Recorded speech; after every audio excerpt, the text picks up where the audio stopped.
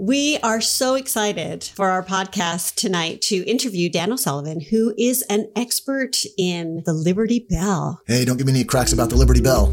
You're listening to Expertise, spelled wrong, the podcast where the world's most experts discuss their areas of expertise expertly.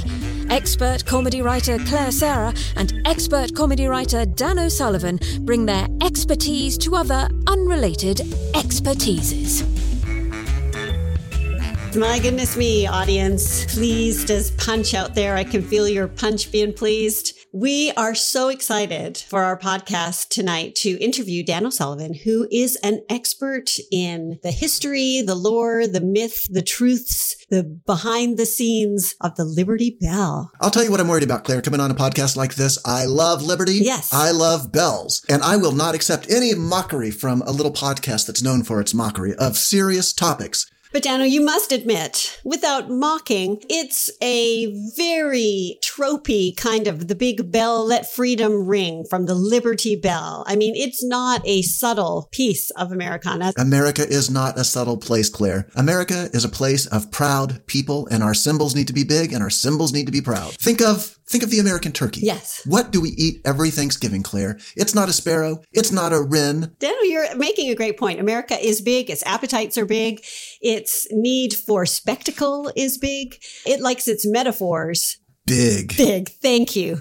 You know, one of the biggest things about the Liberty Bell, Claire, and this is one of my favorite bits of trivia, if I can share it with you. Most people don't realize that the Liberty Bell was originally from the foundry in Belfast, Ireland, where they made bells so fast you can't even believe it. I did not even know that that's where the town Belfast got its name, from making bells fast. So the Liberty Bell sits in Philadelphia, Pennsylvania. The friendly city of brotherly love. Friendly brotherly love. Not just brotherly love. That's very American right there. It can't just be the city of brotherly love. You have to add another adjective. Americans piling one thing on top of another piled thing. That's like an American club sandwich, for example. Exactly. Where things are just piled on top of one another.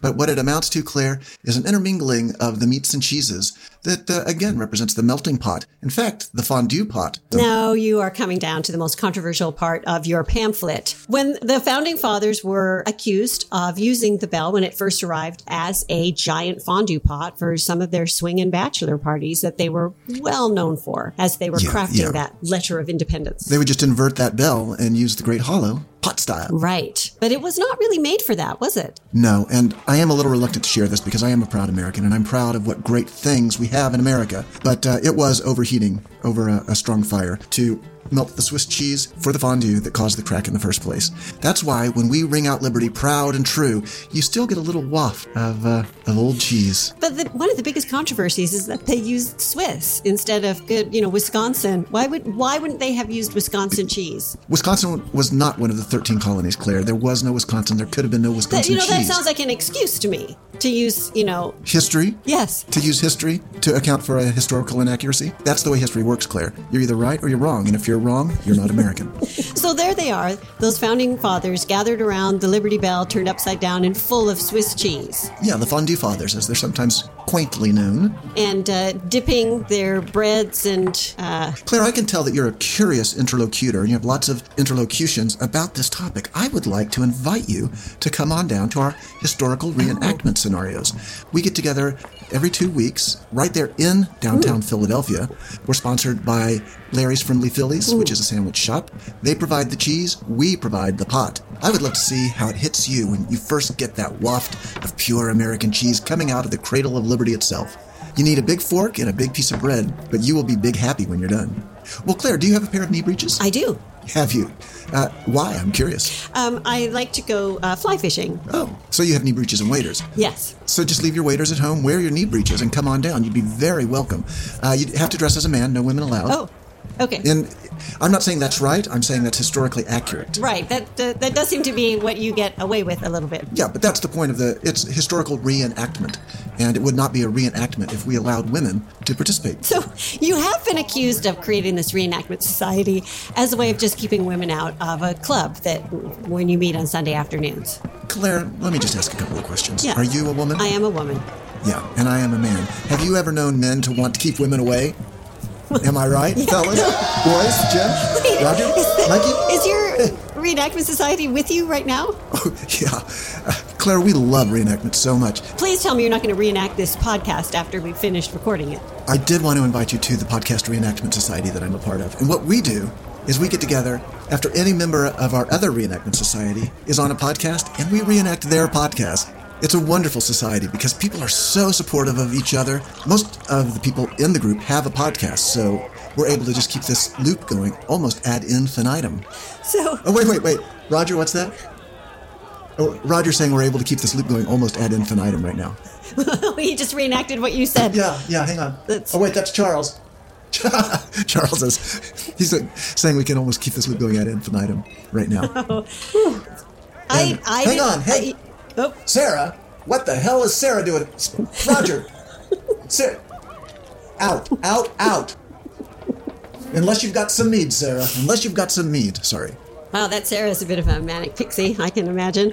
So this reenactment society that you have created... Now, do you mean the American Cradle of Liberty Reenactment Society or the Podcastery Society? Well, I did not realize that you had branched out from the American Reenactment Society. Okay. Now, I thought that your reenactors had a modicum of dignity and stuck to historical facts, which is what allowed you to exclude women from your group. Sure, that we're very proud of our historical accuracy. It also, if you don't mind me saying, allows you to flip the Liberty Bell up, melt some cheese, and have some beer every Sunday afternoon at the cost of taxpayers because you claim this is... Yes, it's a legitimate function of government, is what we say. Not what we say, but what we know to be true, Claire. Those who cannot remember the past, what's that? Roger? Those who cannot remember the past are what? Bound to repeat it ad infinitum. Those who cannot remember the past, Claire, are doomed to repeat it. And right. That's why I feel that it's vital for us to reenact whenever possible and as accurately as possible anything that has happened in the past, to continuously be reminding the people of the present of the things that happened in the past. Now, I guess call me lucky that I happen to be part of the reenactment group that gets beer and cheese once a week. I'm not sure I would call it lucky so much as wily. That's casting an aspersion on it, Claire. You're implying that this is done with forethought for our own benefit. I grant you that the big screen TV and the NFL games while we're...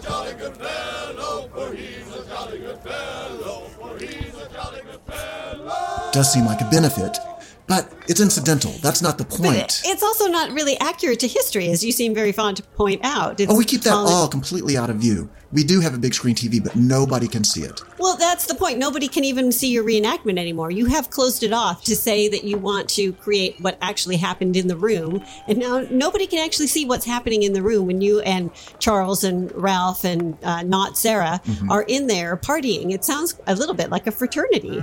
Claire, you say that nobody can see it, but I can tell you that on any given week, there are 100 to 200 men in knee breeches who can all see each other. Does that not satisfy your prurient interests? It's not so much prurient as this is a function of government. This is supposed to be teaching the next generation what happened on that fateful day when the Liberty Bell cracked. Right. Yet instead, you spend so much money welding it together every Saturday night so that on a Sunday you can crack it with hot Swiss cheese. Wouldn't you agree with me that it's just as important for future generations to understand how we are abusing the system today in the name of providing a realistic window into yesterday? If there is no malfeasance today for people to learn from, how will people learn? I think it's up to us to use the past as a stepping stone to the future and create something untoward now. I see that you have applied for other reenactments.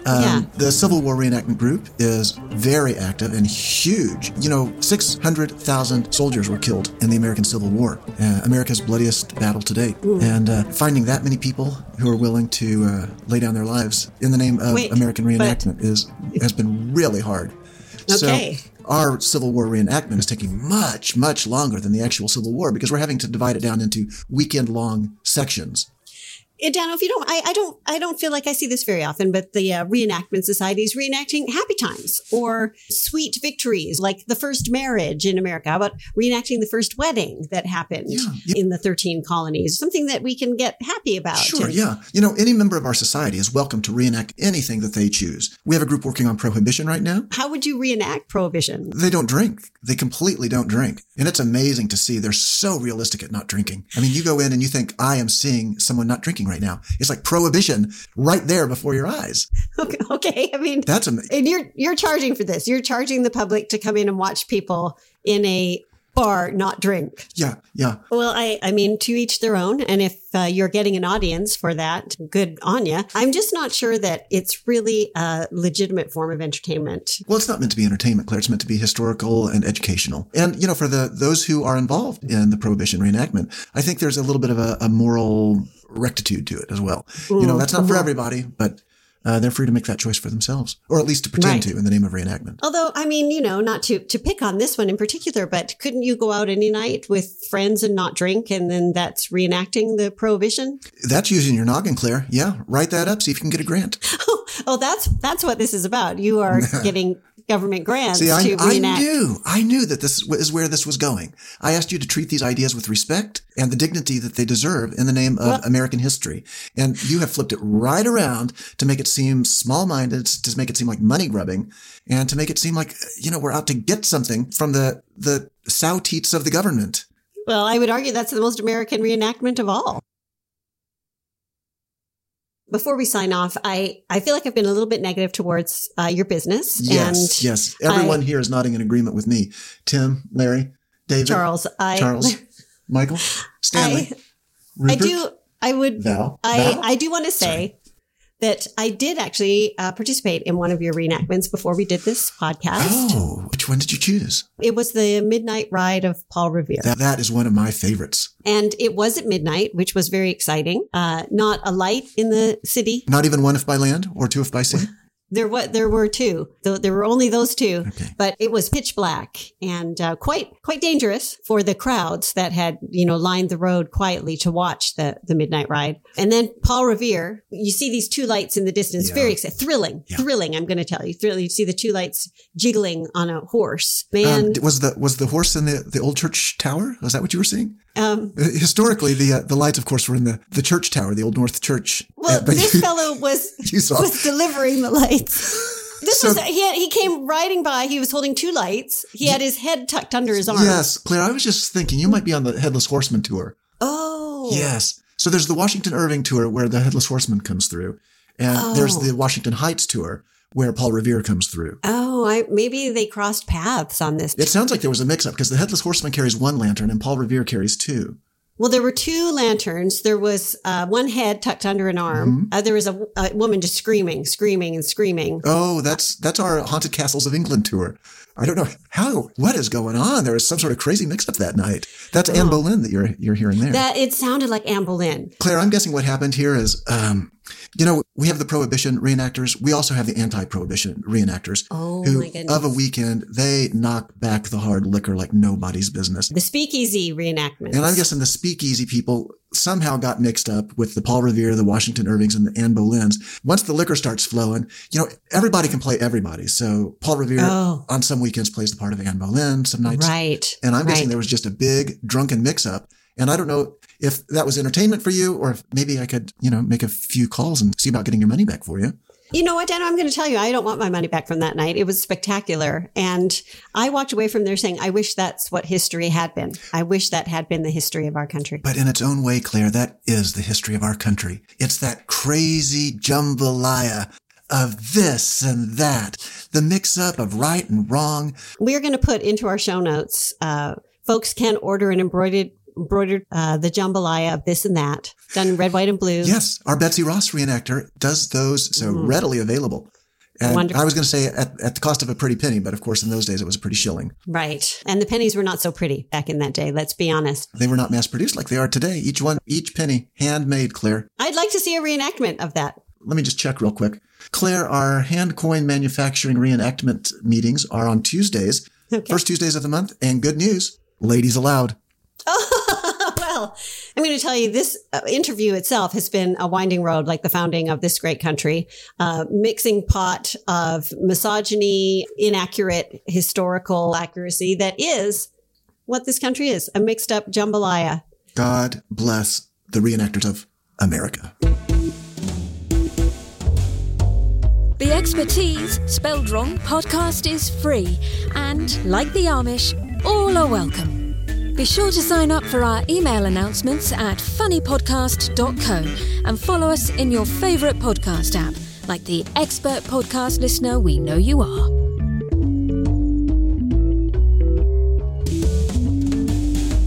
Can I tell you, our next event is the reenactment of this podcast. I hope you can tune in for that.